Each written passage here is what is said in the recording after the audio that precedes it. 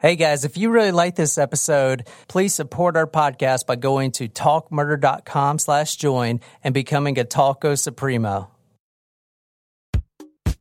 So I've been wanting to do this case for a very long time. And if you guys know, we live right down the street from where this happened in 2015. It's a very horrific event. And in this episode, I not only want to go through what actually happened, but I want to probe inside the mind of a young white supremacist so filled with hatred that he carried out one of the worst mass killings and hate crimes in this nation's history.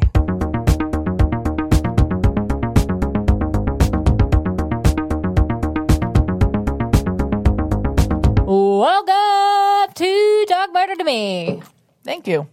You're welcome. That was very enthusiastic. I'm so happy to be here. It's just exciting to get onto the mic and have a delicious looking cocktail in front of us, Jen. I'm scared. The hint for tonight was bowl cut. And I don't know about this. It tastes a little bit like the green smoothies that I used to make. The hint tonight was bowl cut, and as a former bowl cut survivor. No, you had a bowl cut? Oh, I had terrible haircuts as a child. Yes. I'll put the picture if we can find it on the website. I have plenty. Do you really? Yes. Oh, that would be really good. We'll put them on the forum.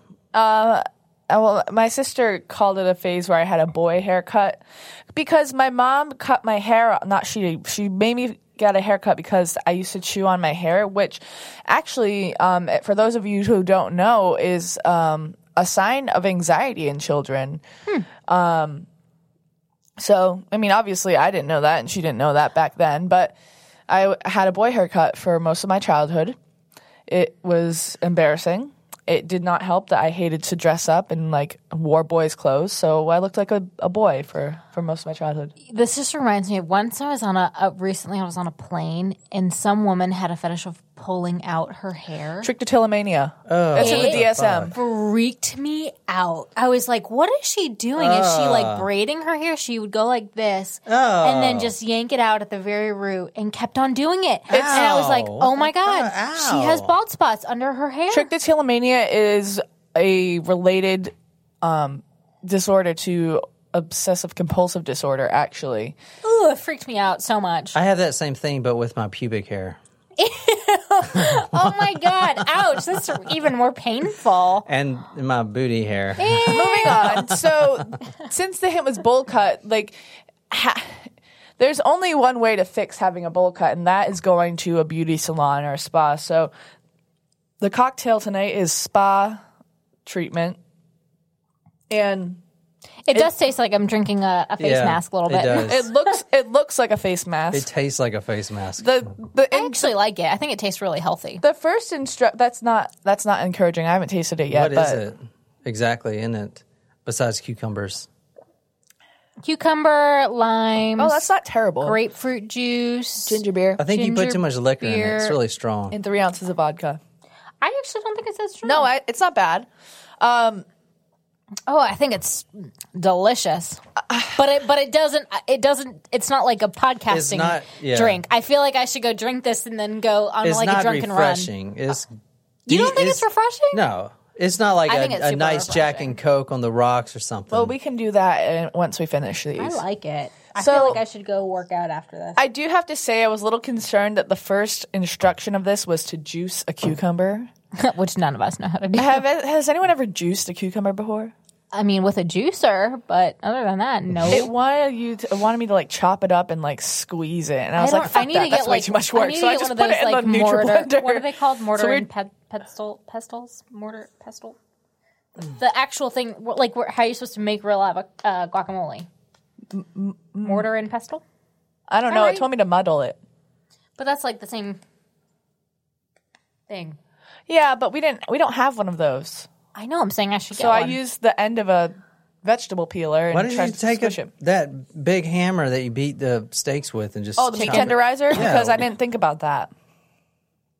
That's all right. So it's not terrible. I'd give it a 5 out of 10 maybe.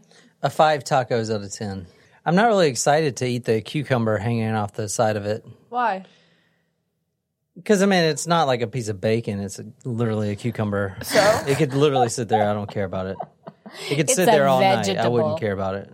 A vegetable. I don't know why I like saying vegetable, because sometimes, who is it that pronounces their V's as W's? No, it's backwards. Some people pronounce their W's as V's. Germans? Yeah. Hey, everyone, if you follow our social media pages, you'll know that we got some brand new stickers just for Supremos, though. So it's part of the new Supremo sticker pack. It's the original Creeper Van logo. It says TM2M podcast and then hashtag Taco Supremo.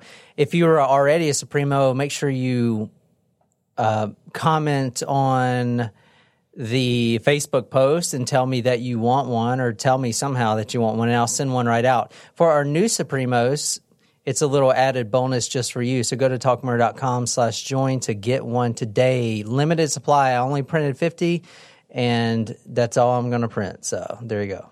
Bada boom. BB bong. So we finally stocked up on some unique surprise shots. Yeah, we went to the liquor store all together for the first time. In a very long time. And tonight is my pick.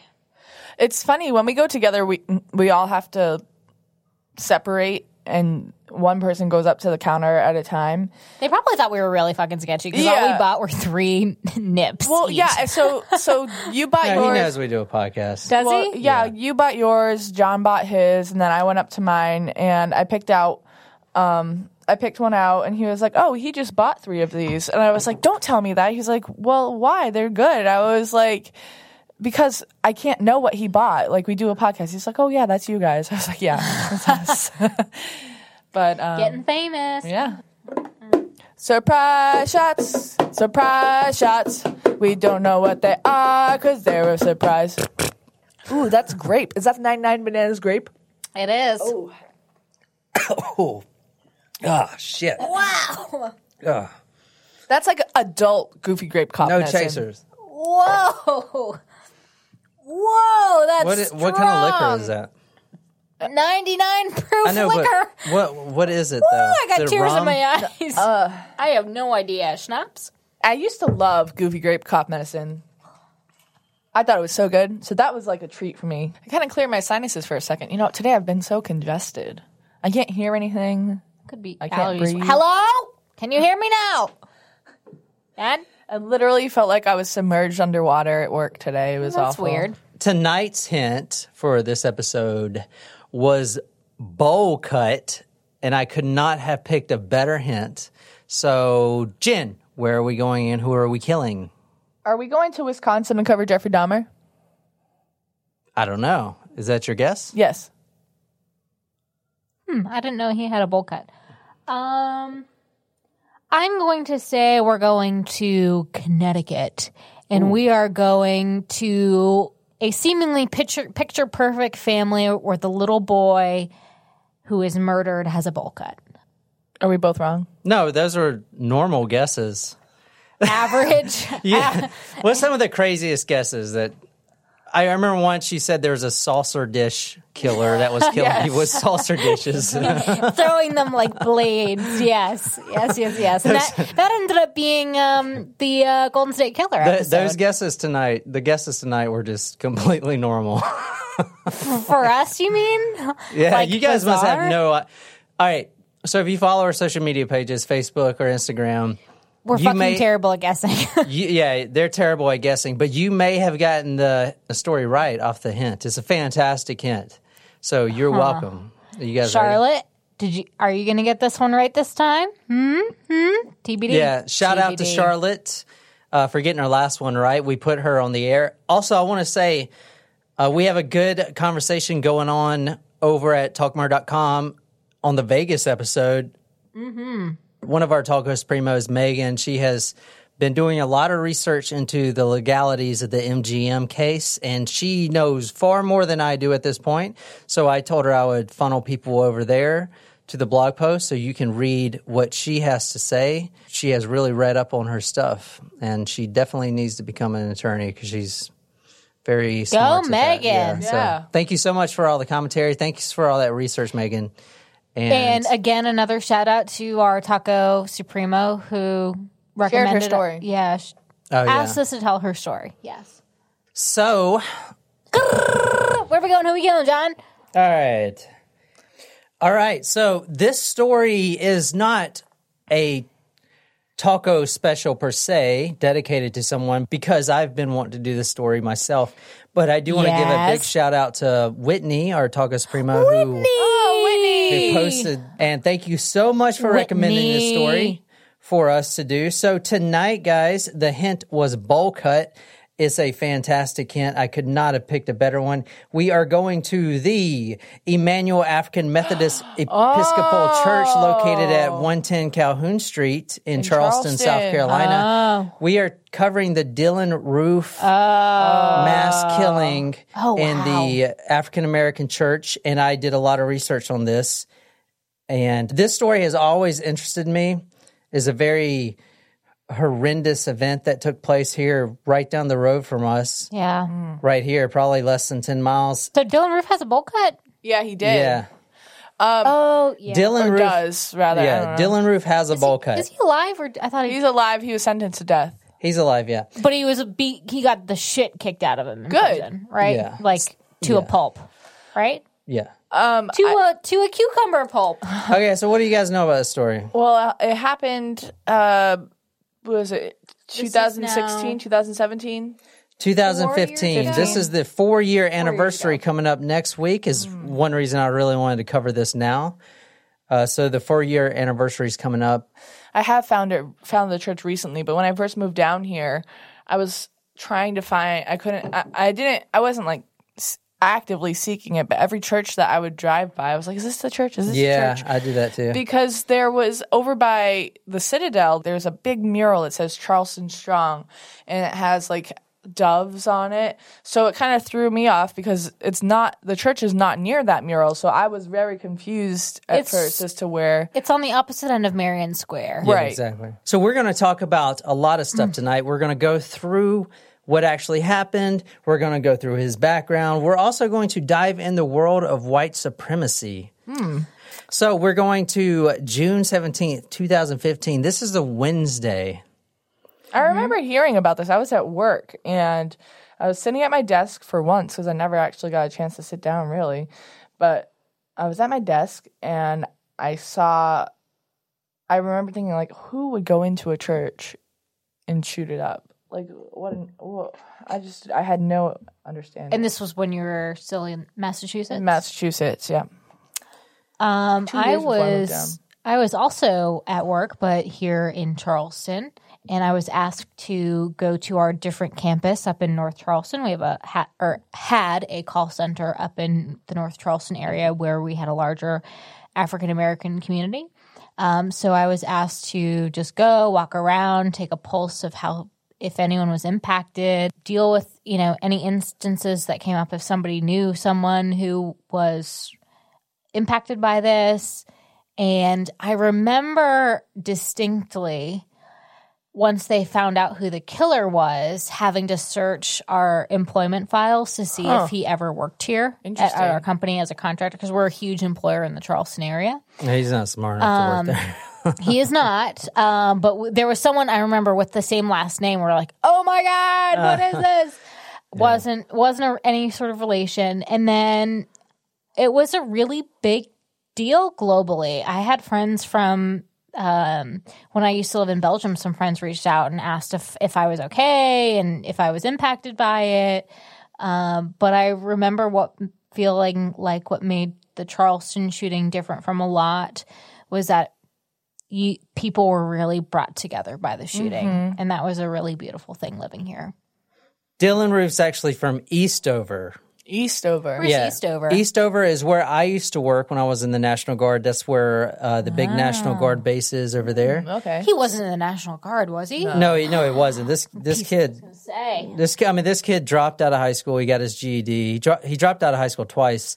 Got his GED. This story does not reflect Charleston at all.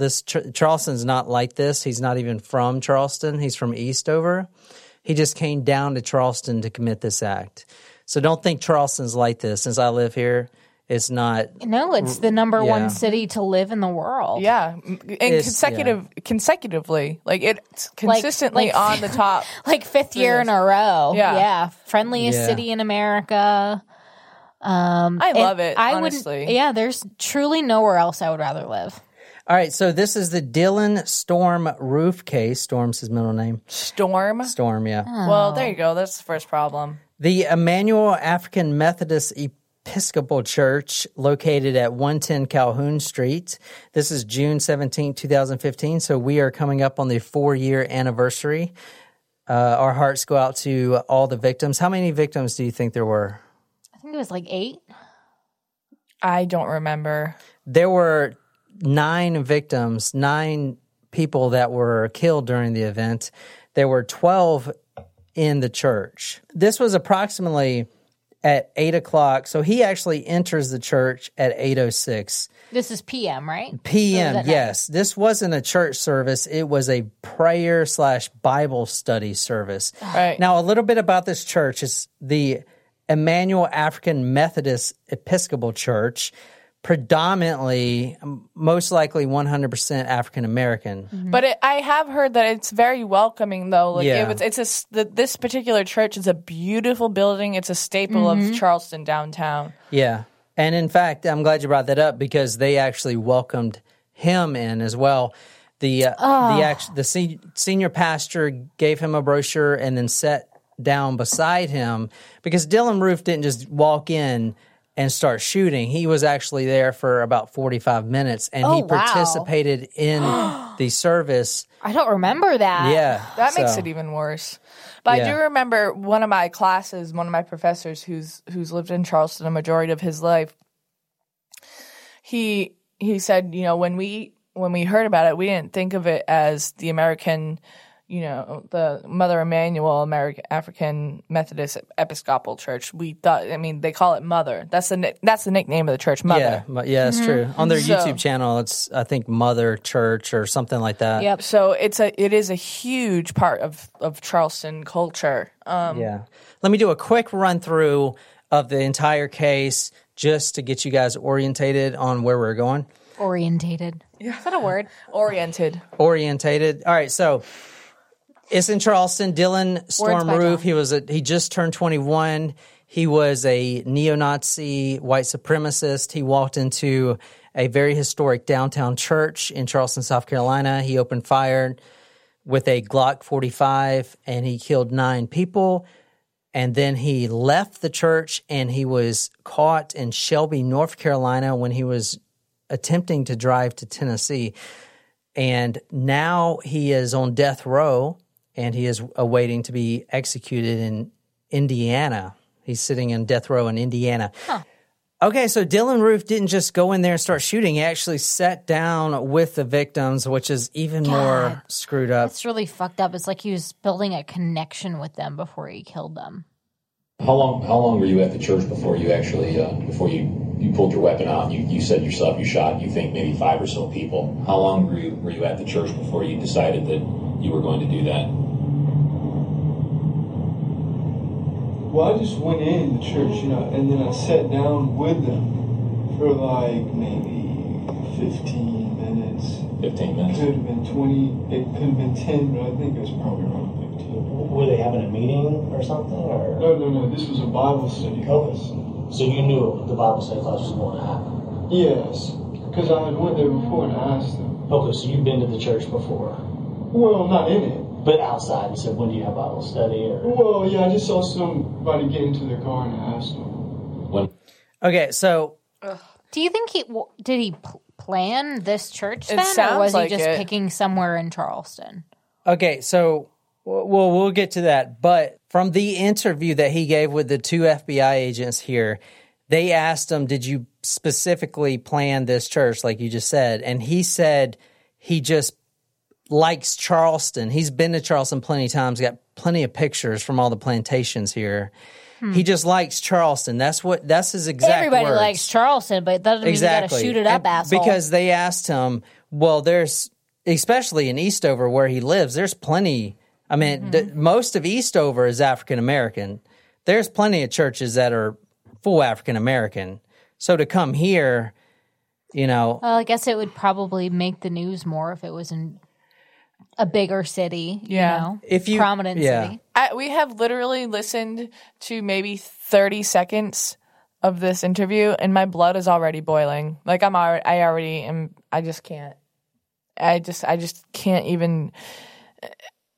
I can't even rationalize. And we're not supposed to rationalize, but I can't understand why anyone would shoot up. It's evil. Evil. Pure evil. So the victims in this story, there were 9 total that were killed. There was 1 injured. So 3 survived, but 8 people were killed right off the bat. 1 died at the hospital. What I'm reading from right now is Dylann Roof's federal indictment. So as I'll get to, Dylann Roof was the first person and is the only person to have been sentenced to death both in the federal and state courts. Wow. Okay, not only that, he is also the first person to ever be sentenced to death from a hate crime. Okay, so this is a hate crime. Yes. 100%. So the people that were killed include the senior pastor, a state senator, Clementa C. Pinckney, which is the one that welcomed Dylann Roof into the service, gave him a brochure, and then sat down beside him. Now, you got to keep in mind, there was 12 people in this service. It was a Bible study. It wasn't a full-blown sermon. And one lone white male, and they are very welcoming, walks into the church, and they still welcomed him. Because it's a church. No matter what your religious beliefs are, they are there for love. They are there for prayer and forgiveness. So the fact that they let him sit there, now I know it's a welcoming church, but if you see Dylann Roof, I mean, he looks like he does not belong in that church. The fact that they let him sit there tells you something about these people. Of course. These parishioners. Very welcoming. And very welcoming. That's a sign of what all of Charleston is and symbolizes. People are just good people here. They'll smile at you. I was out in the freaking garden before we were recording trying to plant some things, and the few people who walked by said, "It's looking great. Like, I love the flowers." People are just freaking nice here, and that's awesome. Yeah, so this is from the federal indictment. On the evening of June 17, 2015, African-American parishioners at Emmanuel AME Church were participating in a religious worship and Bible study group led by Reverend Clementa Pinckney, a 41-year-old African-American man, and attended by Reverend Sharonda Coleman Singleton, a 45-year-old African-American woman. Cynthia Hurd is a 54-year-old African-American woman. Susie Jackson, an 87-year-old. Ethel Lee, 71. Ethel Lee was 70. Reverend DePayne Middleton Doctor, a 49-year-old. Twanza Sanders, a 26-year-old. Reverend Daniel Simmons, Sr., a 74-year-old. Polly Shepard, a 70-year-old. Now, Polly Shepard, you're actually going to be hearing from her because she survived. She was under the table, and Dylann Roof decided not to kill her and instead told her some very racially hateful statements and basically told her to tell his story. And also Mira Thompson, a 59-year-old. You know what's also like one of the worst parts about this is that some of his victims not only had to suffer at the hands of a white supremacist who hated people of their race, but they also had to live through the civil rights era, like where they had to live through in the South when... That's an interesting point. When,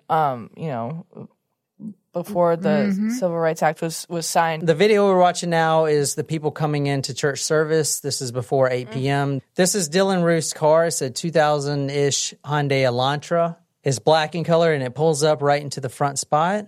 And and you see him getting out. Now, he doesn't have his gun in his hand.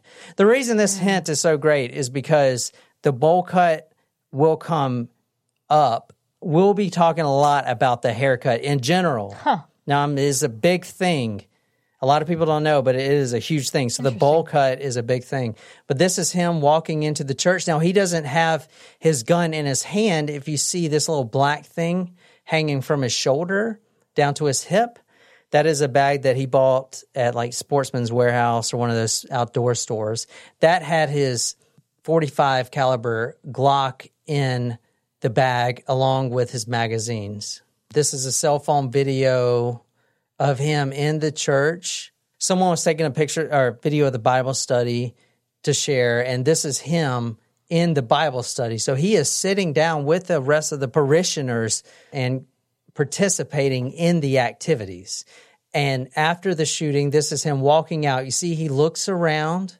He'll say in the interview that he was looking around because he fired so many bullets that he was sure that there were cops outside. He has blood all over his shirt. He's got blood on his shirt. He doesn't have the bag anymore. He dropped the bag, and he's got the Glock in his right hand. The bag's there. I dropped it. You dropped the bag? It was a black. Look, it was like a thing you could buy at a sporting goods thing, for military people to hook on their whatever, their vest or whatever. But I just put it in my belt. And I had all my magazines and the gun in there. When I walked in the church, this thing was right on me, in front of me, And I was like, oh my God, they're going to see it, And obviously they did, because, this thing is big, it's heavy, because it's got, 7 magazines, and I put 11 bullets in each magazine. They can hold 13, but I didn't want it to jam or anything like that. So, but anyway, it's still really heavy. Anyway, they saw it, but I just sat down because I guess they just didn't say anything.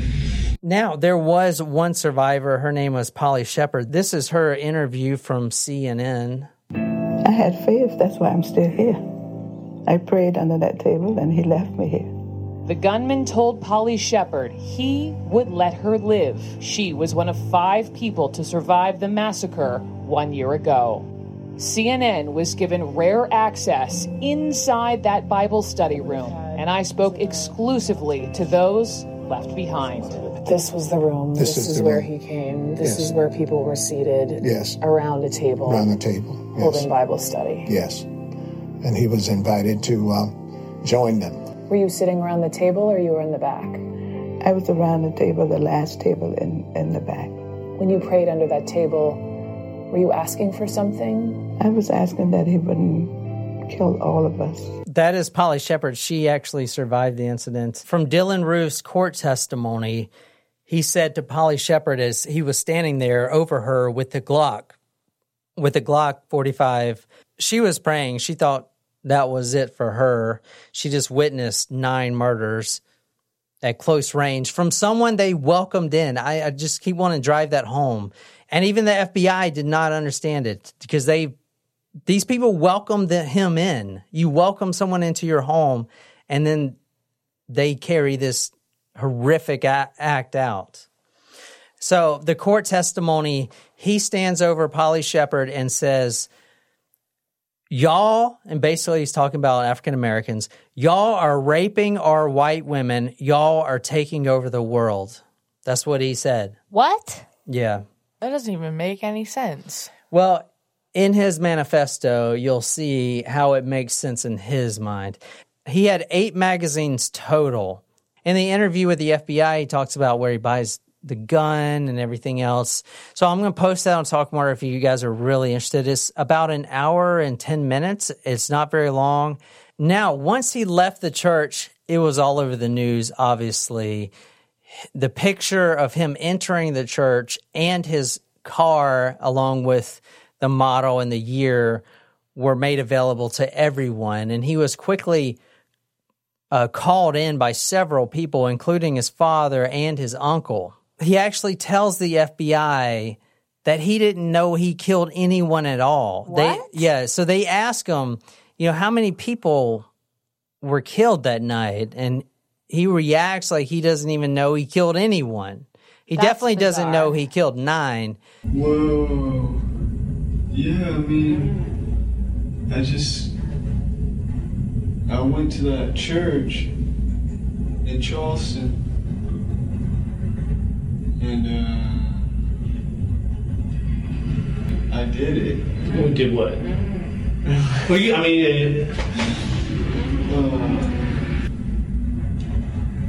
Well, I killed him. Well, I guess. I mean, I don't really know. What?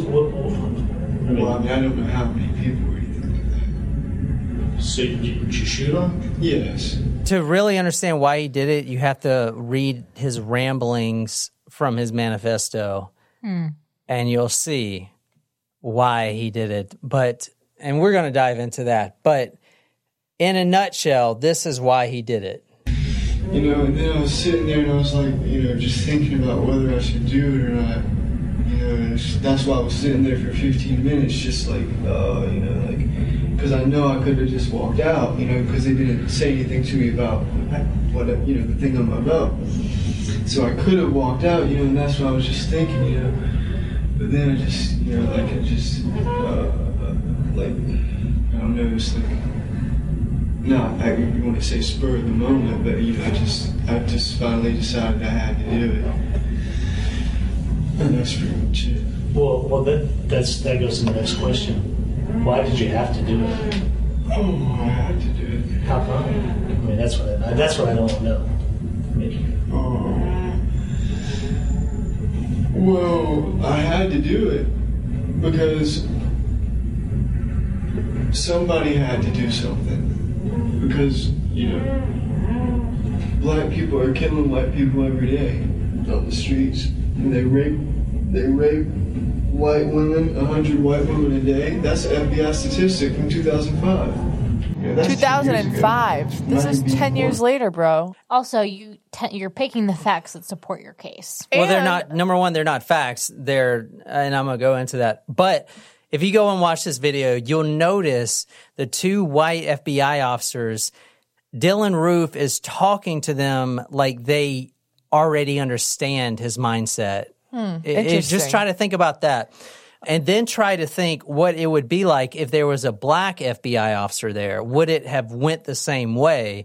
Because the way he talks is so matter-of-factly, like, hey, yeah, man, you guys understand, right? Someone had to do something. Kind of thing. Also, weren't most of his victims female? I mean, it was like half and half. Oh, half and half, okay. But still, wasn't totally targeted towards male men. Victims, yeah. When they finally drilled down to what made you start thinking like this? Because the whole time he's thinking that these FBI agents think just like he does, and they don't. Even though they're white men, they're just as confused as anyone else. And he said the real push for him is when he kept seeing news about the Trayvon Martin case. How long have you felt this way? I mean, I guess my question is, was there ever a time where you... Right, well, I'll tell you. Yeah. The first thing that, I guess I could say, I would say woke me up, would be the Trayvon Martin case. And that was a while back. Right. What was it, 2 years ago? And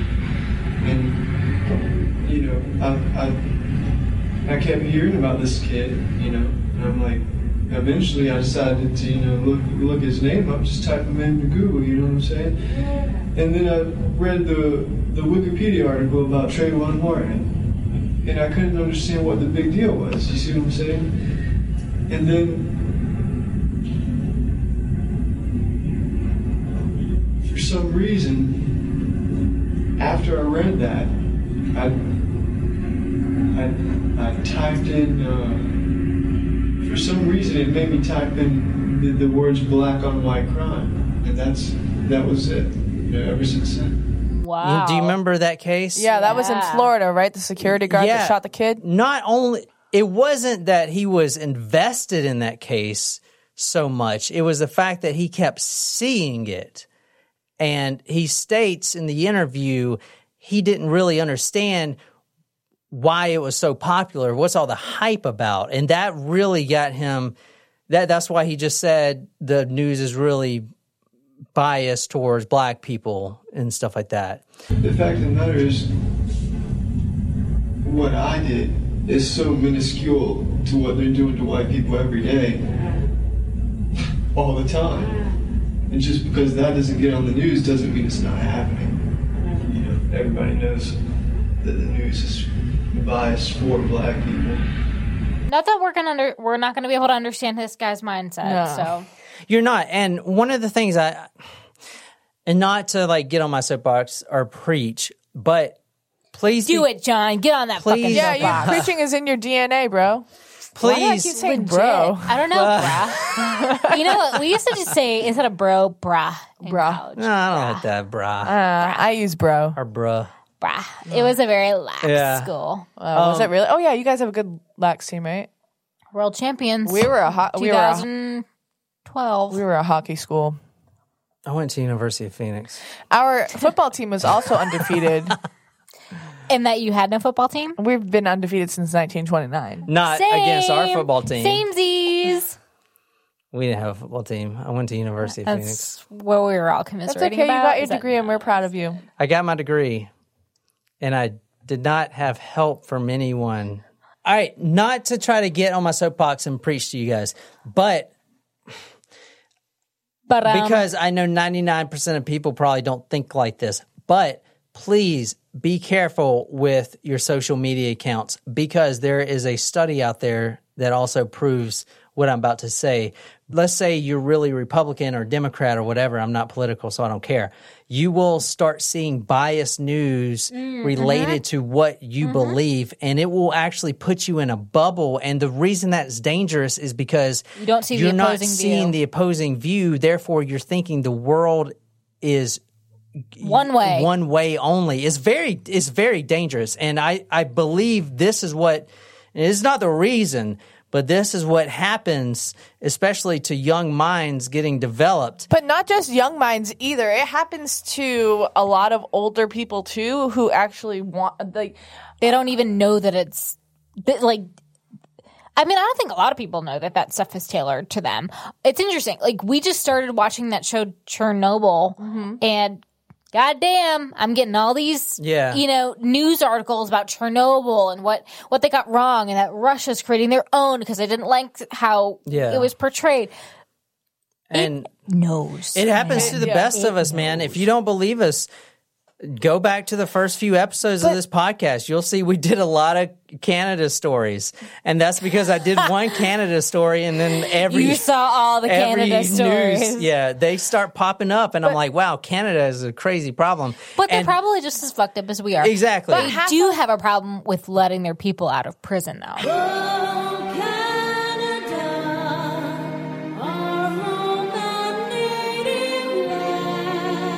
Half of the problem is that I'm drunk. There are really a little bit. Half of the problem is that there are people out there who only want to see what their side claims. That's a great point. I'm buzzed too. Right? I'm a little. I mean, I'm buzzed. I'm buzzed. I don't know if I'm buzzed. I'm like almost buzzed. IHOP bitches. No, we're having chicken. I don't have money, remember? We're having chicken, Jen. I don't have money. I got $20. We gotcha. Yeah. That means Nicole's in for IHOP. Anyway. Oh, dude, you should have seen us trying the only thing that is not good about this grill is that it takes so long to heat up. Because if we think about it, it's 8:15 now. Unless you want to turn the grill on. I really don't want to be fucking turn the grill on. You don't turn a charcoal grill on. I mean. Stop saying, go flip the switch, turn it on. No, I have to light I have to pour the charcoal in there. All right. All right, we'll have chicken for dinner tomorrow. All right. But I have tonight. Okay. Wow. Yes. The point is, it could be any age, not just older people. No, but a lot of older people. Like, for example, my dad. I'm not gonna. But I can think of also someone else who used to live in this house who, did not want to see their side. No, that is a certain I don't think it's an age thing. I think it's just a mindset and I think this goes for any fucking thing. If you think you're right, you're right.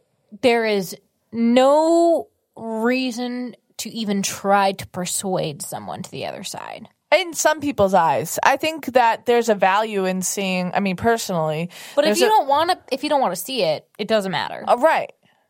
And I think that's a problem. Like, you're not necessarily right about everything. Sometimes it's a good thing to invite opposing views because you'll get to learn about people. It's always a good thing to invite opposing views. Well, yeah. Okay, you can go on now. No, it's true.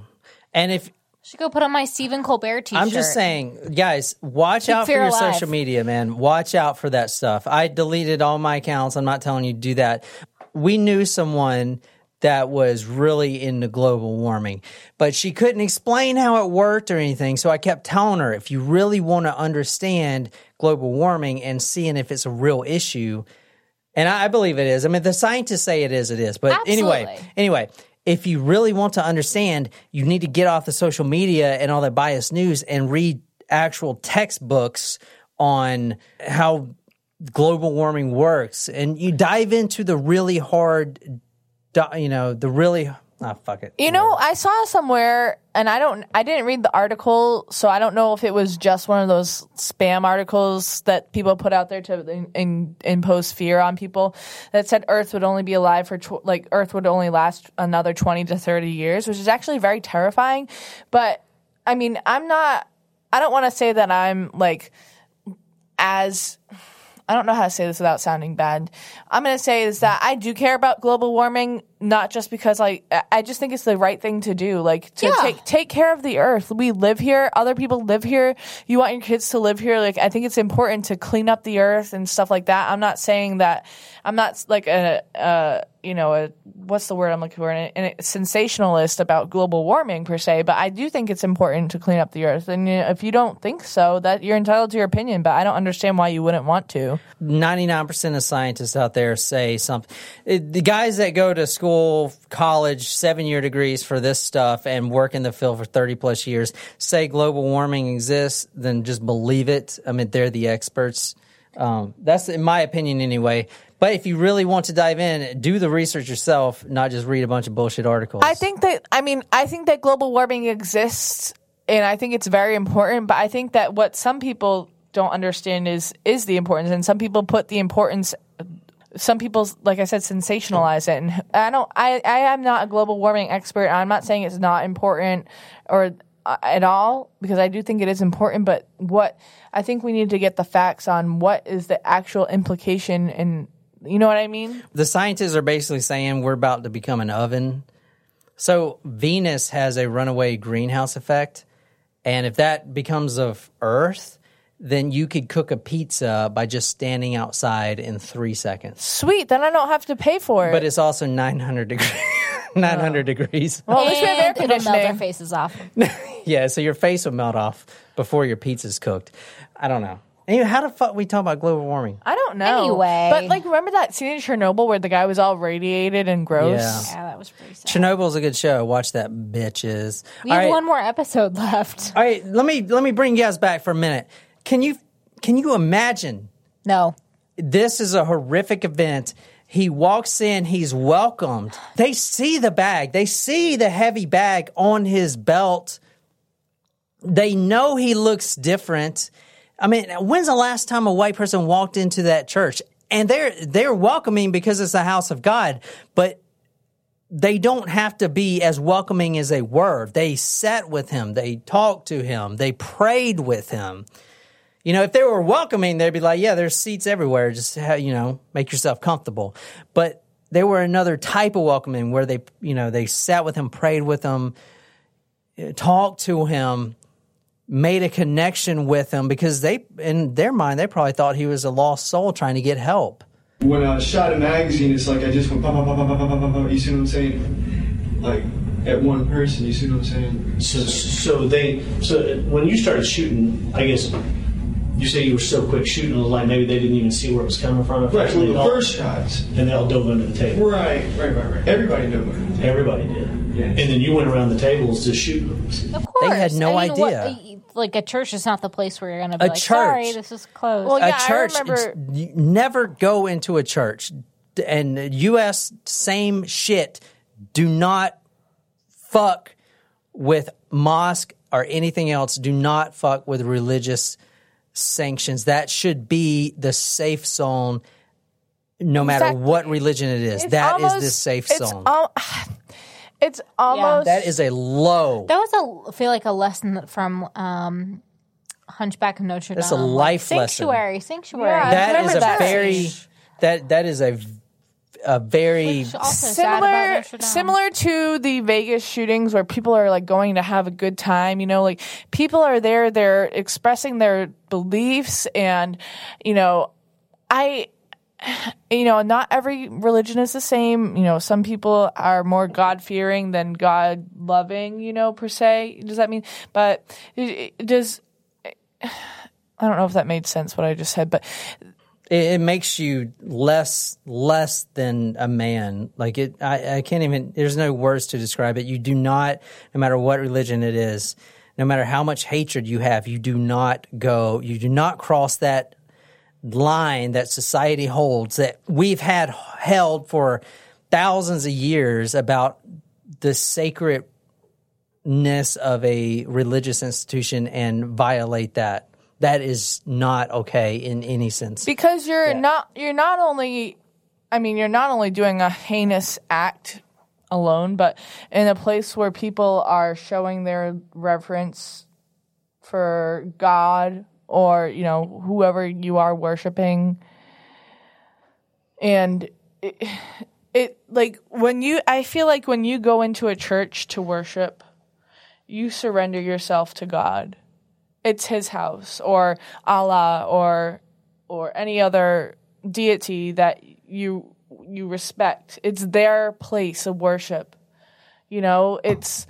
Even atheists will tell you the same thing. Do not mess with that. That is not okay. No, because it's what people believe. You shouldn't fuck with that. Do atheists have, meetings or churches? Actually, you should. There's this movie on Netflix that's really good about the woman who started the. What was it? Oh yeah, the woman that was great. her son refused to say was a Pledge of Allegiance in God under God in school, and it's the woman. It's a true story about the woman that started the whole atheist movie off, or the whole atheist movement off of that. It's really interesting. I mean, as a Roman Catholic, I respect that they have their beliefs, but lack thereof. Obviously, but they're or going lack to hell. thereof. Right? No, that's not what I'm going to say. No, I mean, and I differ from their beliefs, and I hope they find what they're looking for or not looking for, and they just live their lives. But I think it's important to respect other people's beliefs. And this is also a tangent that we don't need to go into. All right, so the manhunt. Now, he committed this horrific act after he was welcome in. I can't say that enough. And it's the next day that I remember kind of being on semi-lockdown at work.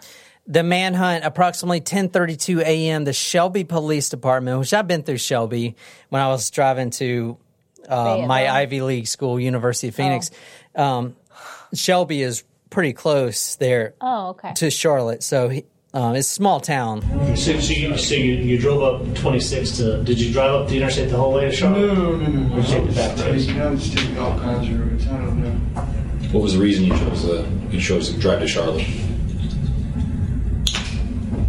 Well, I just didn't want to go back to Columbia, and I just, like I said, I was still in all that I even was driving at all. I even got away. Sure. So I just picked a place. So you didn't expect to survive? Oh, no. At Huntington, we've been asking ourselves, can we make saving money any easier? And we think we've solved it. Introducing Money Scout. It analyzes your spending habits, income, and expenses to find money not being used in your checking account, then pushes it to savings automatically. Why would a bank do that? Just to help people thrive. That's how we reinvent banking. Huntington. Welcome. Subject to eligibility, terms, conditions, and account agreements. Learn more and enroll at huntington.com/moneyscout. There are so many reasons not to skip breakfast. So many savory, mouth-watering, tasty, delicious beyond all belief reasons.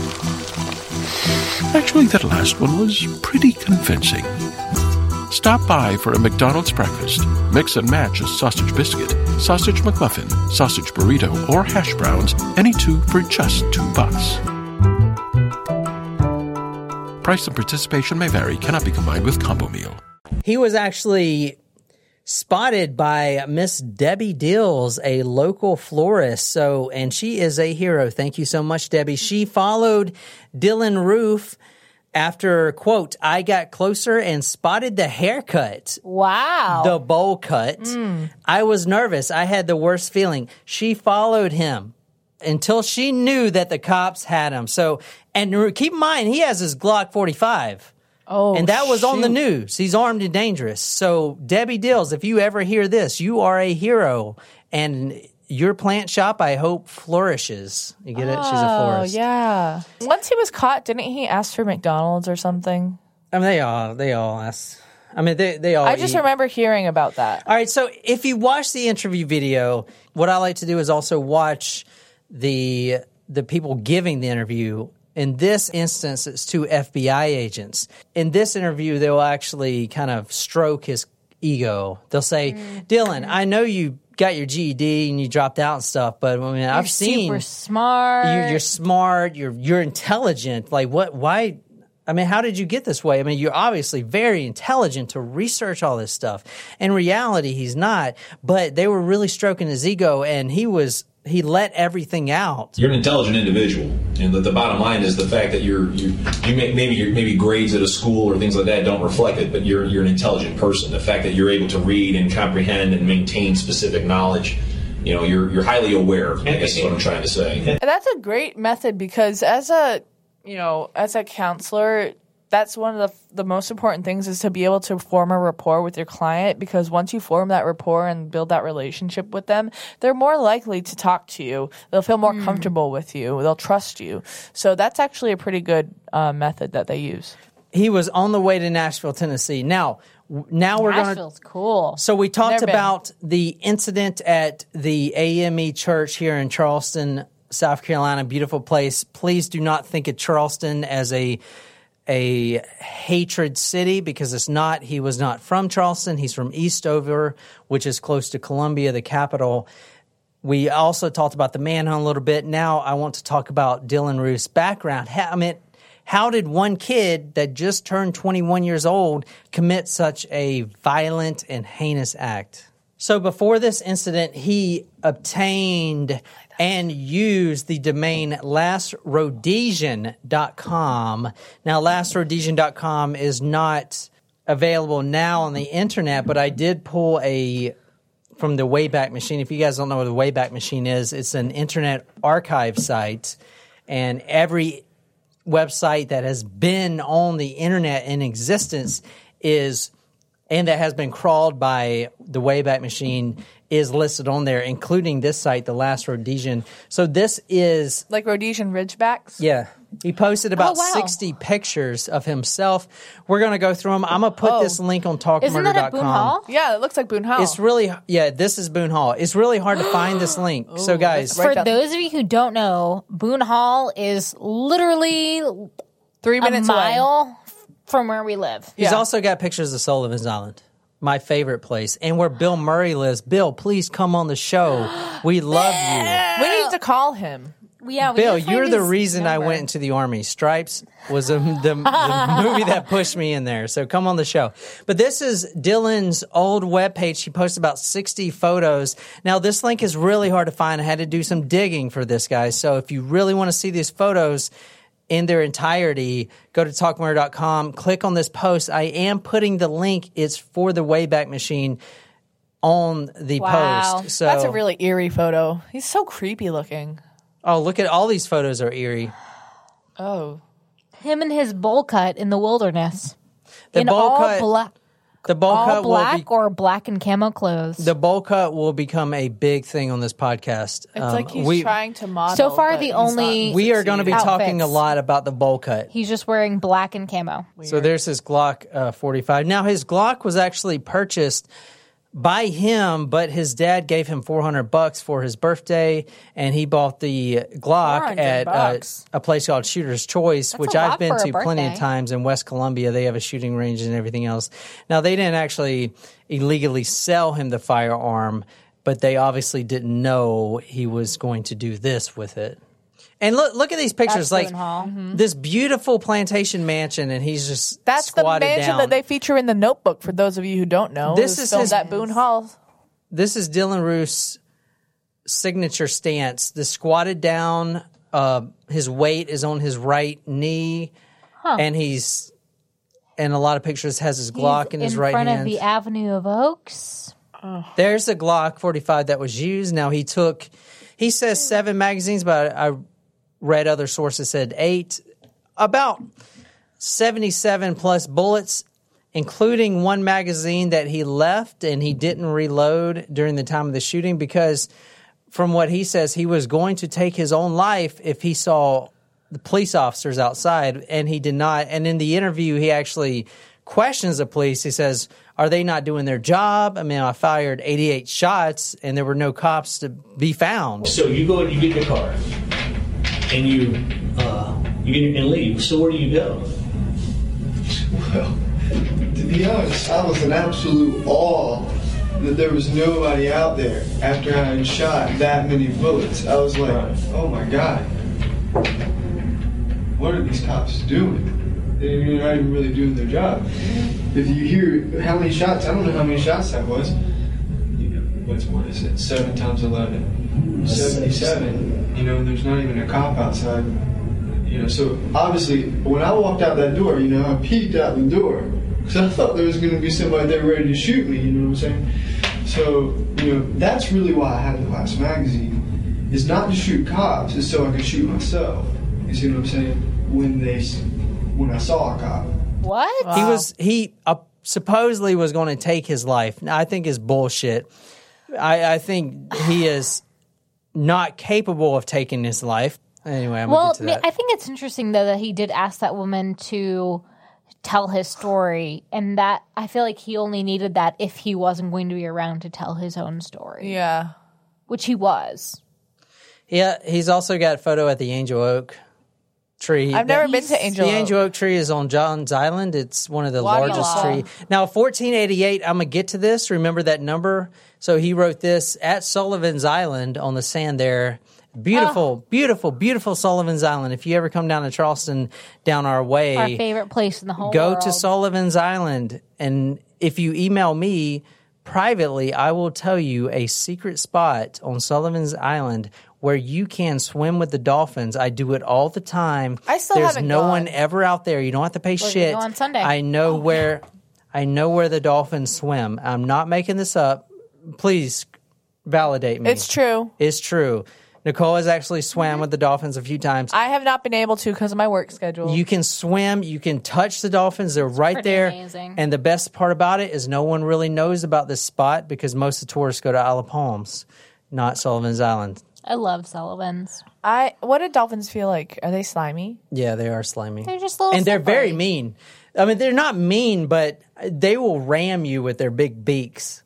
And He's had much more experience swimming than they've only been like a little bit further away from yeah, me. Nicole has had plenty of jellyfish experience. So if you want to touch Yeah, a jellyfish, you can. Ask me about it. Especially when you don't have to pee, it really sucks. Dylann Roof was born in Colombia to a carpenter, which we're going to talk about. His dad, very abusive father, and a bartender. They did get divorced. He has 2 siblings. We're going to talk about one of his sisters, Morgan, which has been in the news. She brought a gun to school. Oh, yeah. I Why heard would about you do that? His sister did? Yeah, his sister did.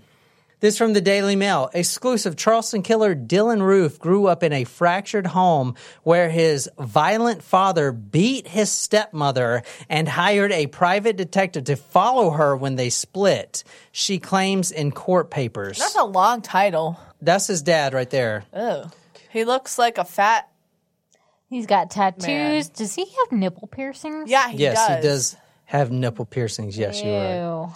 I mean, like, if that's your thing, go for it. But I heard that if you have nipple piercings and you try to breastfeed, the milk will, like, squirt all over different directions. Can someone please confirm or deny? At the age of 15, Dylann Roof began to skip school, living on and off with his father while he spent his days taking drugs and playing video games.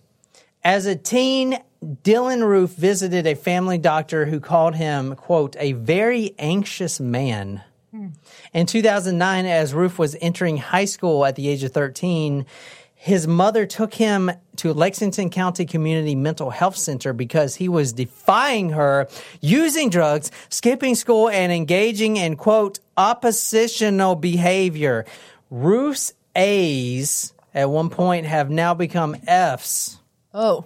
Now, I do want to say Dylann Roof went to Lexington High School for a little bit, which is a really nice school. The Wildcats. It's right by where I went, down there in old Gilbert. It's right next door to Gilbert. I went to Gilbert. Didn't we, take the dogs to go pee at Lexington?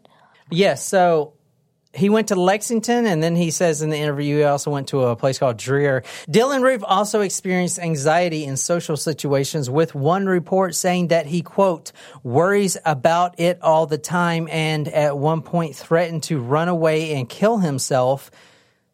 God, I wish he would have. Yeah. Because his mother had made him go to school. He later told his mom the threat was a bluff. Dylann Roof is not the type to want to die at all. I just want to say I don't wish that he killed himself because I'm not a proponent of suicide, but I wish that he did seek mental help. Yeah, that's a good point. The psychiatry report also suggests that Roof was self-medicated with drugs and alcohol, and he told doctors he had no intention of quitting his use of marijuana. Now, in the interview, the FBI agents asked him, was he doing drugs prior to this? And he kind of refused to go down that road for some reason. I don't know why. He didn't want to talk about that like he was going to get in trouble for smoking some pot. You just killed fucking 9 people. Do you use drugs? Sometimes. Which kinds what do you use? No, I don't use drugs. Well, it's okay if you do. If you use marijuana, no, trust me. We're not worried about, No, I don't use drugs. I don't want to talk about drugs. Okay, that's fine. What is this guy's motive? Why did this man, or not even man, why did this 21-year-old go in there and do this? In his interview with the FBI agents, he stated that, quote, somebody had to do something. Now, as you guys heard earlier, black men are raping white women every day. 100 white women a year. That's FBI statistics from 2005. They rape white women, 100 white women a day. That's an FBI statistic from 2005. I did look that up. In fact, there is a very, very fantastic article that I will post on talkmurder.com. It is the biggest lie in the white supremacist propaganda playbook, unraveling the truth about, quote, black-on-white crime. And before I dive into that article, I want to point out I am not political. I could give 2 shits about Democrats. I could give 2 shits about Republicans. But I will say Donald Trump, the Republican candidate at the time, November 21st, 2015, he wasn't the president yet.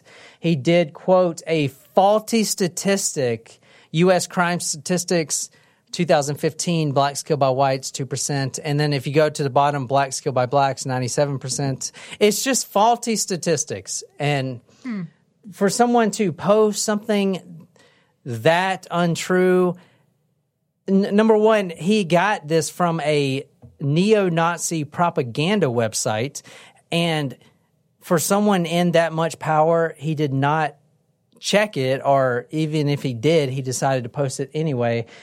If you post something, you need to make sure it's accurate, especially if you're in that much power. The Washington Post actually went back and made sure his numbers were right, and they were wildly off, actually. This article from PolitiFact.com, Trump's pants on fire tweet that blacks killed 81% of white homicide victims is completely false. Wow. Now, as I said, I am not political whatsoever. If this was Hillary, I'd be saying the same article. We've already done an episode technically about Hillary. Yeah. Bill. All right, you can read this, Nicole, since you like reading. This is from... I do like reading because I'm a nerd. None of the numbers are supported by official sources. The figures on black-on-white homicides and white-on-white homicides are wildly inaccurate. And as several news organizations quickly noted, the Crime Statistics Bureau does not exist. Wait, Did you hear that? The Crime Statistics Bureau that Donald Trump tweeted, and again, I'm not political, I do not care, it does not even exist. He actually pulled this picture right here that he tweeted from a neo-Nazi website. Not that he's a neo-Nazi. He was probably just ignorant about this information. So it's not like he was trying to cause a race war here. Yeah, no, we're not saying we looked for that agency as well, and the closest we found in San Francisco were a number of crime scene cleanup services. Yes. So why am I bringing this up? Because it's false information. Because Dylann Roof is a monster. He did this. He killed 9 people. He's a bad person. Into podcast? No, I don't think so. I want to understand what made him sway this way. No one is born as a baby racist. Have you ever seen a white baby and a black baby beside each other, and then the white baby like slaps the black baby or something? It doesn't happen. It's grown. They do not see color. It has to come in from somewhere. They have to learn it from somewhere. It's the whole nature versus nurture aspect, and the fact that nurture really does play an important role in the way that we perceive the world. But I'd also like to make a point, and it's actually kind of scary that what's going on in the world today. As you guys know, Nicole and I are hail from Massachusetts. And I don't know if you guys know this, but June is Gay Pride Month. And in Boston, they actually... straight parade. A group held a straight pride parade.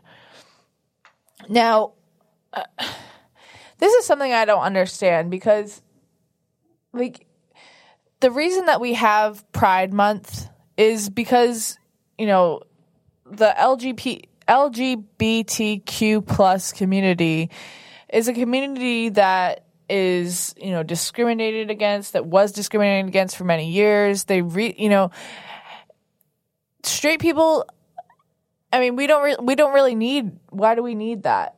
You don't. We don't. Same thing why there's no need for a white group. Correct. Or and whatever. It's scary when you think, and honestly, I don't know if I'm the only one that thinks it's the exact same argument of why there is the difference between Black Lives Matter and All Lives Matter. Correct. That's the distinction. All lives do matter. But however, Black lives have historically been discounted, Correct. been considered 3/5 of a human person, Correct. and all of that sort of thing where, like, yes, while all lives matter, Black lives do matter just and as much as a white person. The reason that they put that group out there is because of the amount of crimes that were being committed against Black people, and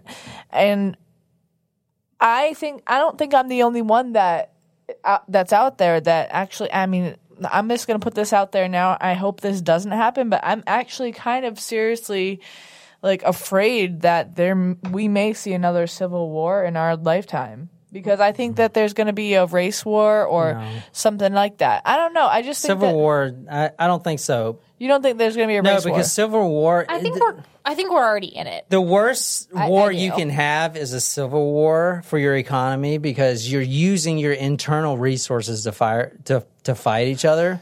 So I think that will be quickly disbanded. A civil war. Well, I'm just saying a lot of people aren't thinking about their resources, though. I'm just think that there's a lot of hate out there, and I'm not a proponent of it. There's hate everywhere. There's been hate for thousands of years. I know, and that's why we've had so many wars. So from the same site, the most glaring inaccuracies have to do with the white homicide victims. Trump cast Black as the primary killers of whites, but the exact opposite is true. By overwhelming percentages, whites tend to kill other whites. Similarly, Blacks tend to kill other Blacks. These trends have been observed for decades. This is what I was trying to say earlier. Be careful about where you pull your information from because it Fake may be news completely really false. is everywhere. Even the president of the United States pulled bullshit numbers. I don't think he meant to, but he posted something that was widely inaccurate. So you got to be careful. And why I'm bringing this up is because Dylann Roof actually thinks that there is some secret race war going on right now. And he talks about this in the interview, that there's some hidden agenda that black people all across America and in Europe, especially, he talks about in Europe, are secretly going around and killing white people. So is it safe to say, you don't like black people?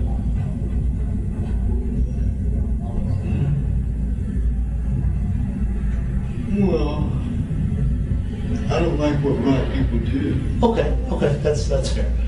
What black people as a race do, right? Is that what you're saying? Or in America, or the whole world, or what? In America, in Europe, there's a whole bunch of black people in Europe now doing the same things. In a lot of ways, it's even worse over there than it is here. London's only 60% white. We've got so many Muslims over there in Europe. They're being swamped. That's not accurate at all. But the fact that he thinks that really intrigued me to understand why he thinks that. Like, what actually made him think that? And why did he latch onto that? Right.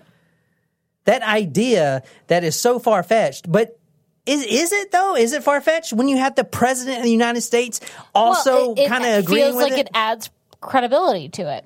Yeah. Quoting some bullshit crime statistics bureau. Do you guys see what I'm trying to hint at? Like, there is a deeper problem here that I wanted to dive into. The biggest lie in the white supremacist propaganda playbook, unraveling the truth of black and white crime. The reason I'm diving into this is because I'm trying to figure out what made Dylann Roof walk into that church in the first place. There had to be something. Roof actually saw himself as a victim. What?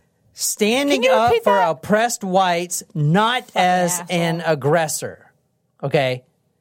He saw himself as a victim. And in the interview, if you watch the interview, you will see that. He actually, that's why he says, well, someone had to do something. And I had the balls to do it. You said you had to do this so basically what you're... I had to do it because nobody else is going to do it. Nobody else is brave enough to do anything about it. Back in the late 80s and the early 90s, we had skinheads and stuff like that. There's no skinheads left. There's no KKK. KKK never did anything anyway. Yeah. He saw himself as a victim. This also why has a church though. Like, this also has a great video on here that you can watch. The miseducation of Dylann Roof. This is what I'm trying to hit at today. Then a president candidate, Donald Trump, who in November 2015 tweeted an image that originated from a neo-Nazi account that made exactly the same point as the hate sites Dylann Roof was reading. So this is what I was talking about, social media. You read a hate blog or whatever. You may not think it's a hate blog. Maybe it's an alt-right conservative. Maybe it's Republican or maybe it's Democrat. Who knows? But more and more news based on that view will be shown up in your news feed. You have to understand that. You need both opposing views of an issue. The tweet also asserted that 81% of whites are killed by black people. The FBI number, let me say that again. The tweet also asserted that 81% of whites are killed by black people. 81%. The FBI number, the actual number that Dylann Roof, the 2005 statistic from the FBI said, the FBI actual number is 15%. 15%. It was 81%. Do you see? In that picture that he tweeted. Do you see how skewed that is? Get out that way. As the post concluded, quote, Trump cast blacks. And again, guys, I don't want to lose any Trump supporters. I don't want to lose any Republicans whatsoever. I do not care about, if this said Hillary instead of Trump, I do not care. I am not political whatsoever. Maybe it has to do with the fact that most murders, you know the victim, and people tend to kill within their own circles. It's the same thing. Like for black rapist, you remember the Taco Bell strangler? Yeah. I mean, he was killing and assaulting black women. So it's the same thing with Ted Bundy. Remember, he was killing white women, not black women. We tend to stay in our social group. The idea that black people are wantonly attacking white people in some sort of quiet race war is an untruthful and damaging narrative with a very long history in America. White Americans' unsubstantiated views about the potential of violence from black people was the number one excuse they used to justify slavery, lynching, Jim Crow, and various forms of mass incarceration. Now, I do want to say, yes, this is a white on black hate crime that was committed, but there are also African American extremist groups with the same view against white people. There are also Asian extremist groups. Every color you can think of has an extremist group, and that's what we need to understand here. All right, so let me talk about the trial right quick. The United States versus Dylann Storm Roof. Now, he was indicted on 33 federal charges, including 12 counts of committing a hate crime against black victims. I still can't believe his middle name is Storm. So he was actually tried by a grand jury and by the state. 12 counts of committing a hate crime against black victims, 12 counts of obstructing the exercise of religion, 9 counts of using a firearm to commit murder.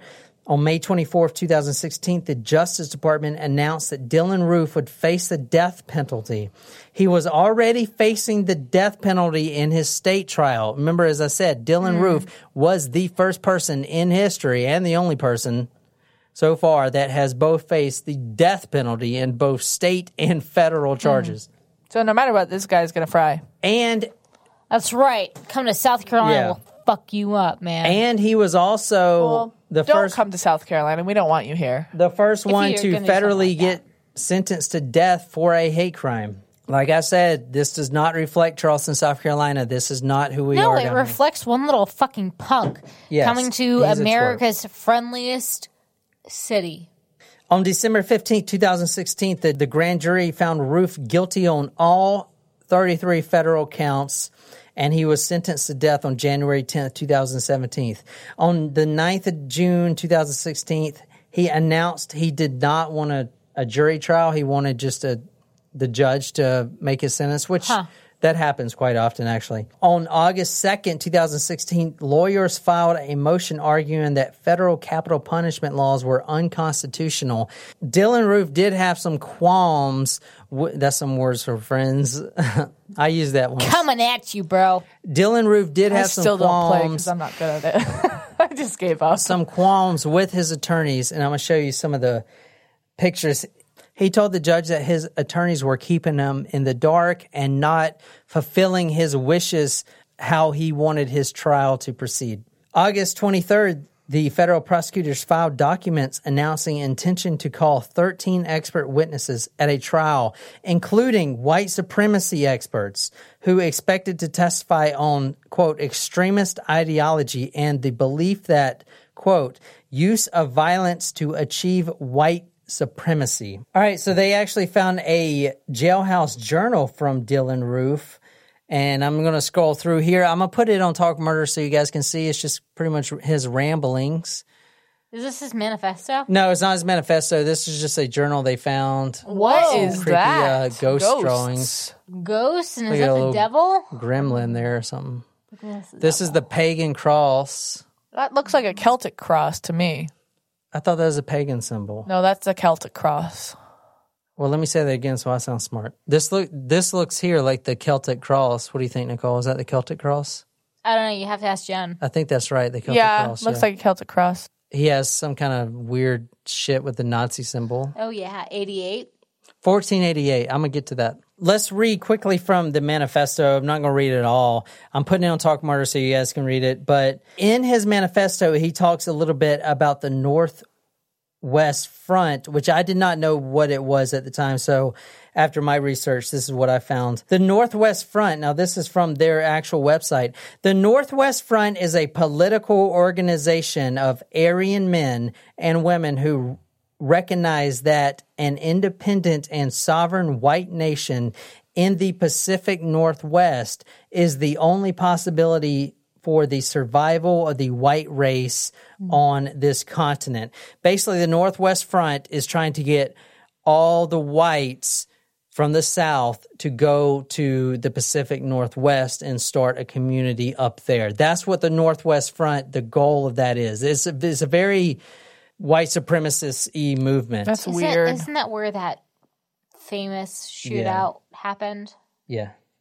I want to read just a few quotes from his manifesto. So, Nicole, if you want to read these. From the manifesto, quote, I think this idea is beyond stupid. Why should I, for example, give up the beauty and history of my state to go to the Northwest? To me, the whole ideal just parallels the concept of white people running to the suburbs. The whole idea is pathetic and just another way to run from the problem without facing it. It is far from being too late for America or Europe. I believe that even if we made up only 30% of the population, we could take it back completely. This by no means should we wait any longer to take drastic action. I have no choice. I am not in the position to alone go in the ghetto and fight. I choose Charleston because it is the most historic city in my state, and at one time the highest ratio of blacks to whites in the country. We have no skinheads, no real KKK, no doing anything but talking on the internet. Well, someone has to have the bravery to take it to the real world, and I guess that has to be me. So a few things I want to point out here. As I said before, he feels like he's the victim. If you guys seen the shooter that went into the mosque in New Zealand and killed 50-something Muslims, he actually thought the same way. In fact, this is what he said before he goes in. He was on Facebook Live. He says, it's time to stop shit posting. Basically, on all these forums I'm talking about where you get reinforced as negative messages, it's time to stop shit posting and actually do something about it. Same mindset Dylann Roof has here. He says, I have no choice. He's the victim. Does that make sense? Someone's got to do something. This is a problem. That's what he's in his mind. It's not that he's a monster. He is, but it's the mindset is what I'm trying to really pinpoint down, because that's the problem. Because if he's like that, how easy is it for other people to get that way? Mm-hmm. That's the problem. It's not about him shooting up a church of black people. That is very horrific. But the main problem is how he got that way. Right. Another thing he says here is, I am not in the position to alone go into the ghetto and fight. And I want to ask, well, why not?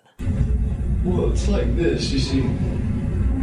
I'm not in the position, by myself, to go into like a black neighborhood, or something like that and shoot up, drug dealers or something like that. You see what I'm saying? That's not going to do anything. You see what I'm saying? I had to go somewhere else. You see what I'm saying? Why did you go into a church filled with unarmed people, defenseless people who welcomed you? In a church. It's not like he just went to a random street where you don't expect people to be armed. He went into a church. Dylan, if you really wanted to change stuff, why didn't you go into the ghetto? Because he's a fucking pussy. Why didn't you go into the ghetto with the drug dealers? Why didn't You're you? a pussy. You're not. You say, quote, I am not in the position to. Why? You have a car. You can drive to those ghetto streets with the drug dealers and shoot them there. Why didn't you? It's because you're a fucking pussy. That's why. You wanted to walk into a church where people weren't going to shoot you back. But not only that, but they were like literally, the people that were there, most of them were over 50 years old. But I'm saying he didn't go into the ghetto because he would have gotten shot. And he's scared. You're right. Yeah. You're not wrong at all. The hint tonight was bowl cut. It's a very good hint. There is, unfortunately, in today's world, there is something called the bowl cut movement. The bowl cut movement? What? Yes. Dylann Roof is actually a martyr for some of these people. In fact, some of these white supremacists, neo-Nazi, not even skinheads anymore, bowl cut heads. What? They actually have podcasts. And I'm going to shout one of the podcasts out that's on Google Play. It's not on iTunes, but you can get it removed because it's full of hate speech and it's full of praising Dylann Roof for walking into that church, and it should not be on Google Play. It should not be there. And it is. And they probably don't know about it, but they need to take it off. So we're going to get to that. But this article is entitled the, quote, Bowl Patrol. Bowl Patrol. Bowl Patrol. Shit. If you know what that is from, please comment on the Facebook. Do it again, Nicole. Shit. Think I'm gonna be the scapegoat for the whole damn machine? Shit. Clarence is gonna. The Bowl Patrol. Dylann Roof fans hope to inspire more mass shootings. Ugh, that's disgusting. Roof has now become a martyr-like symbol for the more hardcore neo-Nazi elements of the alt-right. Memes and jokes celebrating and uplifting Roof, often referencing his bowl, his haircut. Looks like he put a salad bowl on his head and cut literally. Around it. Anyway. But you never had one as a kid. Fuck no. Did you bowl cutter? I mean, Jen did, so. My cousin Megan did, and I thought it was like, she was so cool because she was such a tomboy. Oh my God, dude. If you thought it was cool, you would have loved me. Yeah. Like I said, I wanted to be Sporty Spice, but I really wasn't Sporty Spice. Oh, we got to finish this. I was posh. We got to finish this. Fine. We've been doing it for I accept it now. 2.5 hours. One particular subset of the alt-right that promotes Dylann Roof imagery is the Bowl Patrol, an informal crew of neo-Nazi agitators who convene in online chats and sometimes record podcasts. And I'm going to show you which ones they are. That's so. It's like the people that they hide behind their screens and their microphones. Yes, there's some young sure douchebag do. who actually coined the term alt-right, and that is like a white supremacist. This is one of the pictures that have come up about Dylann Roof. It looks like a penis. It does. You see the bowl haircut? It's a very phallic symbol. So they have, yeah, exactly. That is why he's a martyr, because the bowl It's a phallic cut. symbol?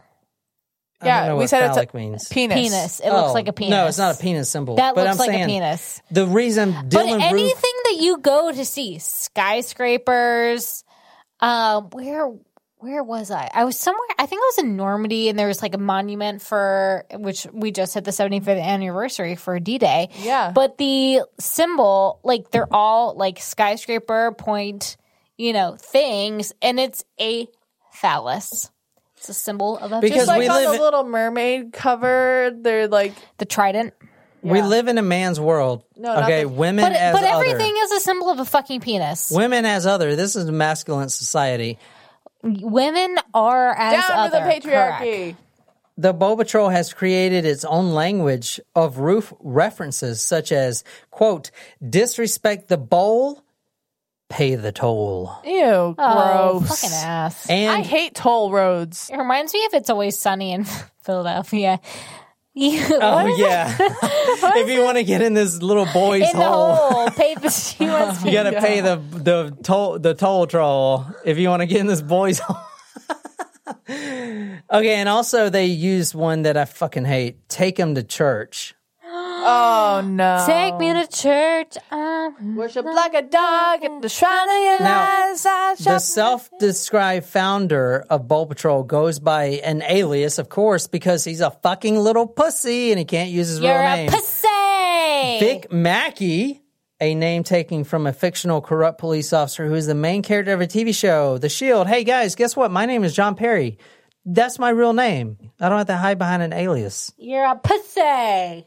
Various Discord comments by Vic Mackey claim that he has a degree in finance and lives in California. Now, there are organizations out there that are doing their best to bring these people out into public.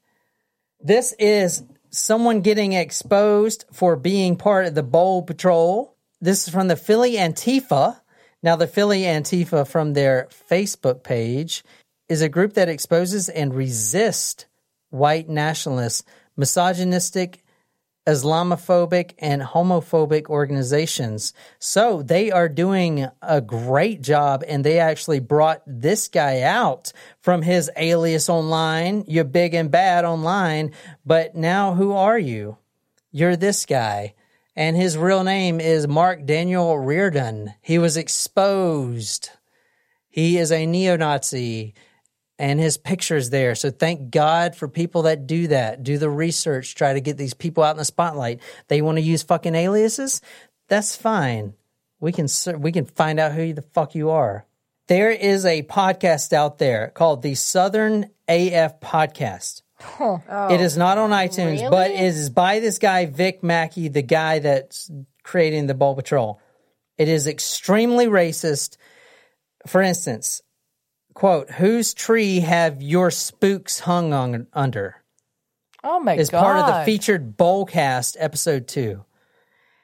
Is he still producing episodes? Yes, I want everyone to go there. The last one that he uploaded on Player FM was an hour ago, called the Pro Right. It's a PDF file.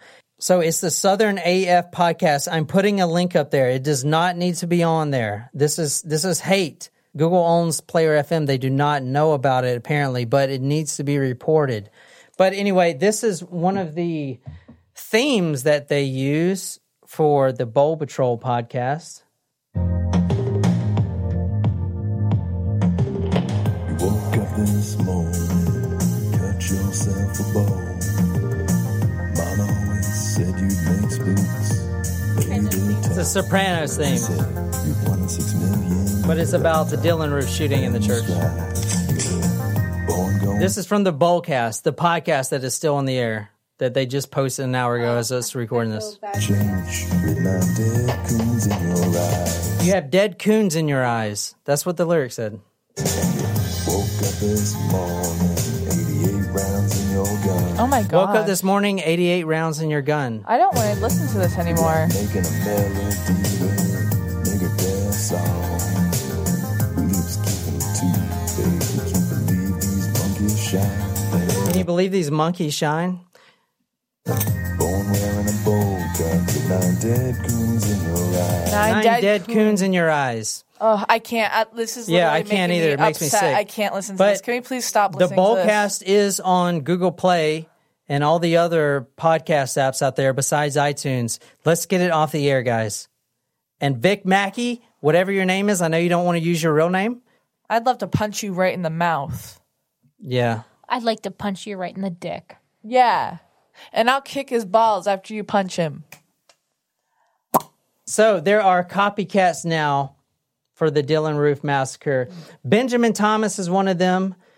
Benjamin Thomas Samuel McDowell is one of them, is charged with felon in possession of a firearm or ammunition, according to court documents. McDowell indicated on January 6th he was looking for a gun, the feds say, and met an undercover FBI agent, thank God, about a week later at an unidentified hotel in Myrtle Beach.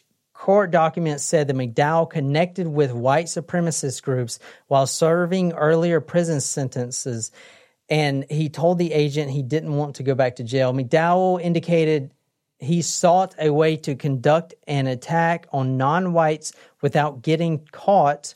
He says, quote, I just be plotting it out. Like, I mean, you just run up there on them if they back their partying and all with a fucking AK and rip them some bitches down and throw a damn something at them. Is that even English? That's the exact quote. The feds allege McDowell bought a .40 caliber Glock and hollow point ammunition from an undercover agent. You saw a picture of Dylann Roof, and he also talks about it in the interview about the number 1488. I was really curious about what that meant, so I looked it up. Scripture? Kind of, yeah. It is actually a reference to the 14-word slogan. Quote, this is the 14-word slogan, we must secure the existence of our people and a future for white children. We must secure the existence of our people and a future for white children. In 88 stands for Hail Hitler. There's also another less commonly used one, quote, because the beauty of the white Aryan woman must not perish from the earth. Okay. Now, this was actually brought into existence resembling a passage from the Mein Kampf book from Adolf Hitler, which in the interview, Dylann Roof says, yeah, I like Hitler. I think he did great things, something like that. I don't understand why he said that, but... So would you consider yourself a neo-Nazi then? No, because, I think to be considered a neo-Nazi, you got to be part of a real movement or something, you see. Do you disagree with what Hitler did? Do you support Adolf Hitler? Because you're saying Hail Hitler in that statement there. Right. No, I support Hitler, sure. This is what the actual passage from Mein Kampf said. What we must fight for is to safeguard the existence and reproduction of our race and our people, the sustenance of our children and the purity of our blood, the freedom and independence of the fatherland, so that our people may mature for the fulfillment of the mission allotted it by the creator of the universe. Every thought and every idea, every doctrine and all knowledge must serve this purpose, and everything must be examined from this point of view and used or rejected according to its utility. That's Volume 1, Chapter 8 of Mein Kampf. That's Hitler's doctrine. He wrote it while he was in prison before he became the Nazi commander and leader, and it means basically my struggle. That's what Mein Kampf means, if you're wondering. I found a really good TED Talk about a white supremacist that basically started the movement way back in the day. His parents are from Italy. He was radicalized by the first American neo-Nazi skinhead. He now owns the movement Life After Hate, which is a nonprofit movement to reform skinheads, basically. This is very relevant because this is what Dylann Roof went through, obviously, but he didn't have the proper guidance to get him to stop thinking the wrong things. He saw the world through a very diluted lens that was not based in reality.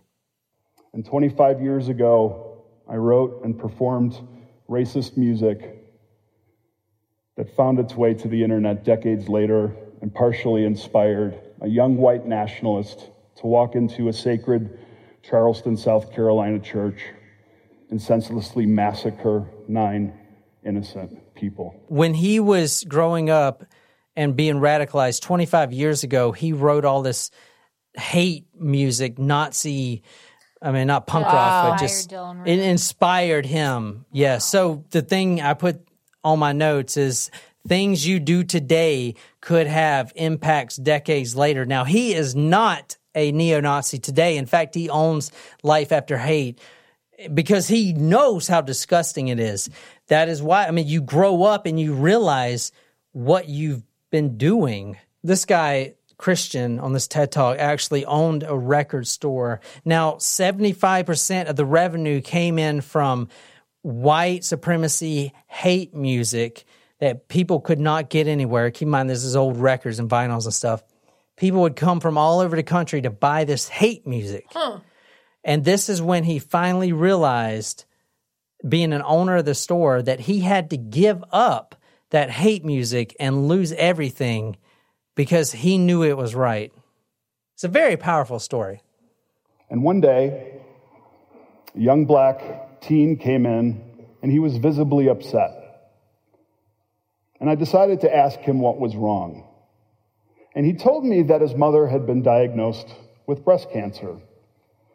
And suddenly, this young black teenager, who I'd never had a meaningful conversation or interaction with, I was able to connect with because my own mother had been diagnosed with breast cancer, and I could feel his pain.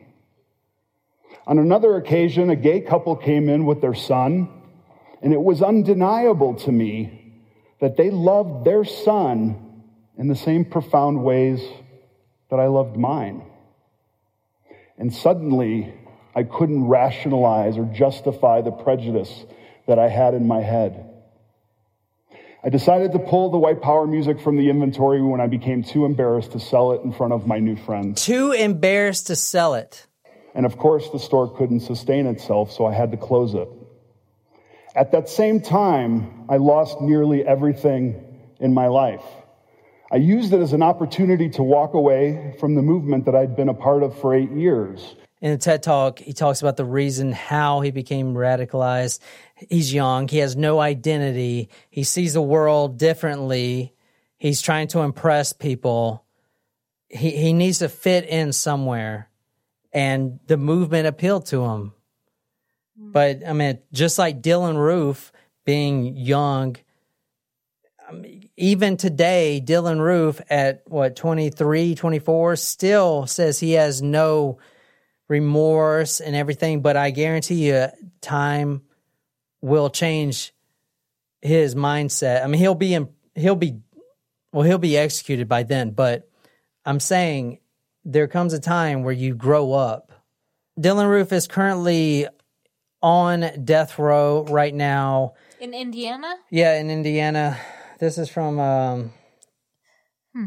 WTVR. Convicted mass murderer Dylann Roof told a psychologist working for his defense team that his death penalty wouldn't be carried out because he'd, quote, be rescued by white nationalists after they took over the government. False. I don't know about that, man. The report also says Dylann Roof was diagnosed with autism spectrum disorder based on the presence of social communication challenges and atypical behaviors, and, quote, psychiatric symptoms that are not explained by autism spectrum disorder, including anxiety, depression, suicidal ideation, obsessive-compulsive syndrome, disordered thinking, and psychosis, including delusions of grandeur and somatic delusions. So he is currently on death row, and he does not have any remorse for what he did, and he is thinking that the white nationalists and the Bowl Patrol, which they have a podcast, and God forbid it stays on very much longer. And that's basically all I have about this incident. I really, really was interested in this because it's so close to home, and because I was really interested in how someone would become radicalized like that. I'm putting all the videos on there, like the TED Talks and stuff, so you guys can watch those. Oh, well, thank you, John, for your research on that event. And thank you guys for listening to Talk Murder to Me. All right, guys. If you've enjoyed this episode, be sure to hit that subscribe button on whatever podcasting app you use. If you really like this episode, you can follow us on social media, Facebook, Twitter, Instagram. If you're absolutely obsessed with this podcast and want to become our stalker, go to talkmurder.com/join. Become a Talko Supremo. Get a badass t-shirt, sticker, swag, a lot of love, shout it out all over the place. Tell me what story you want me to do. I'll research it, dedicate it to you. Every Thursday, Talk Murder to Me podcast. My name is John, here with Jen and Nicole. And until next time, love each other. Charleston strong.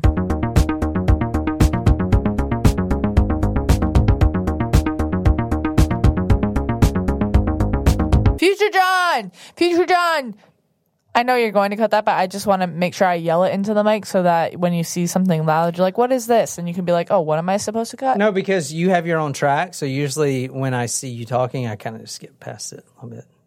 Just go ahead and cut that whole thing. Babe, if you don't I know he's not kidding, and that kind of makes him mad. I'm going to use this to go potty. Bullshit. You better use it, turn that light off, because Jen keeps forgetting to turn that hallway light off, and you know that fucking drives me crazy. When we're done recording, IHOP. No, we have grilled chicken to make. We're being healthy. You just said you want them to be healthy. It's raining out there. You want me to get on that grill? It's not raining. Like a dog. I just want to comment that this black cherry truly tastes like an adult juicy juice. If you don't know what this is delicious. It tastes like Capri Sun. So now we're drinking some hard cider. No, it's seltzer. Hard seltzer. Oh, delicious. Doesn't it taste like a juicy juice? It does. I love this. I'm in the mood tonight. We're all buzzed. All right. Let's get on with this.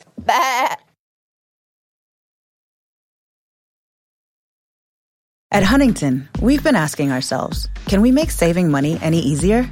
And we think we've solved it. Introducing Money Scout. It analyzes your spending habits, income, and expenses to find money not being used in your checking account, then pushes it to savings automatically. Why would a bank do that? Just to help people thrive. That's how we reinvent banking. Huntington, welcome. Subject to eligibility, terms, conditions, and account agreements. Learn more and enroll at huntington.com/moneyscout.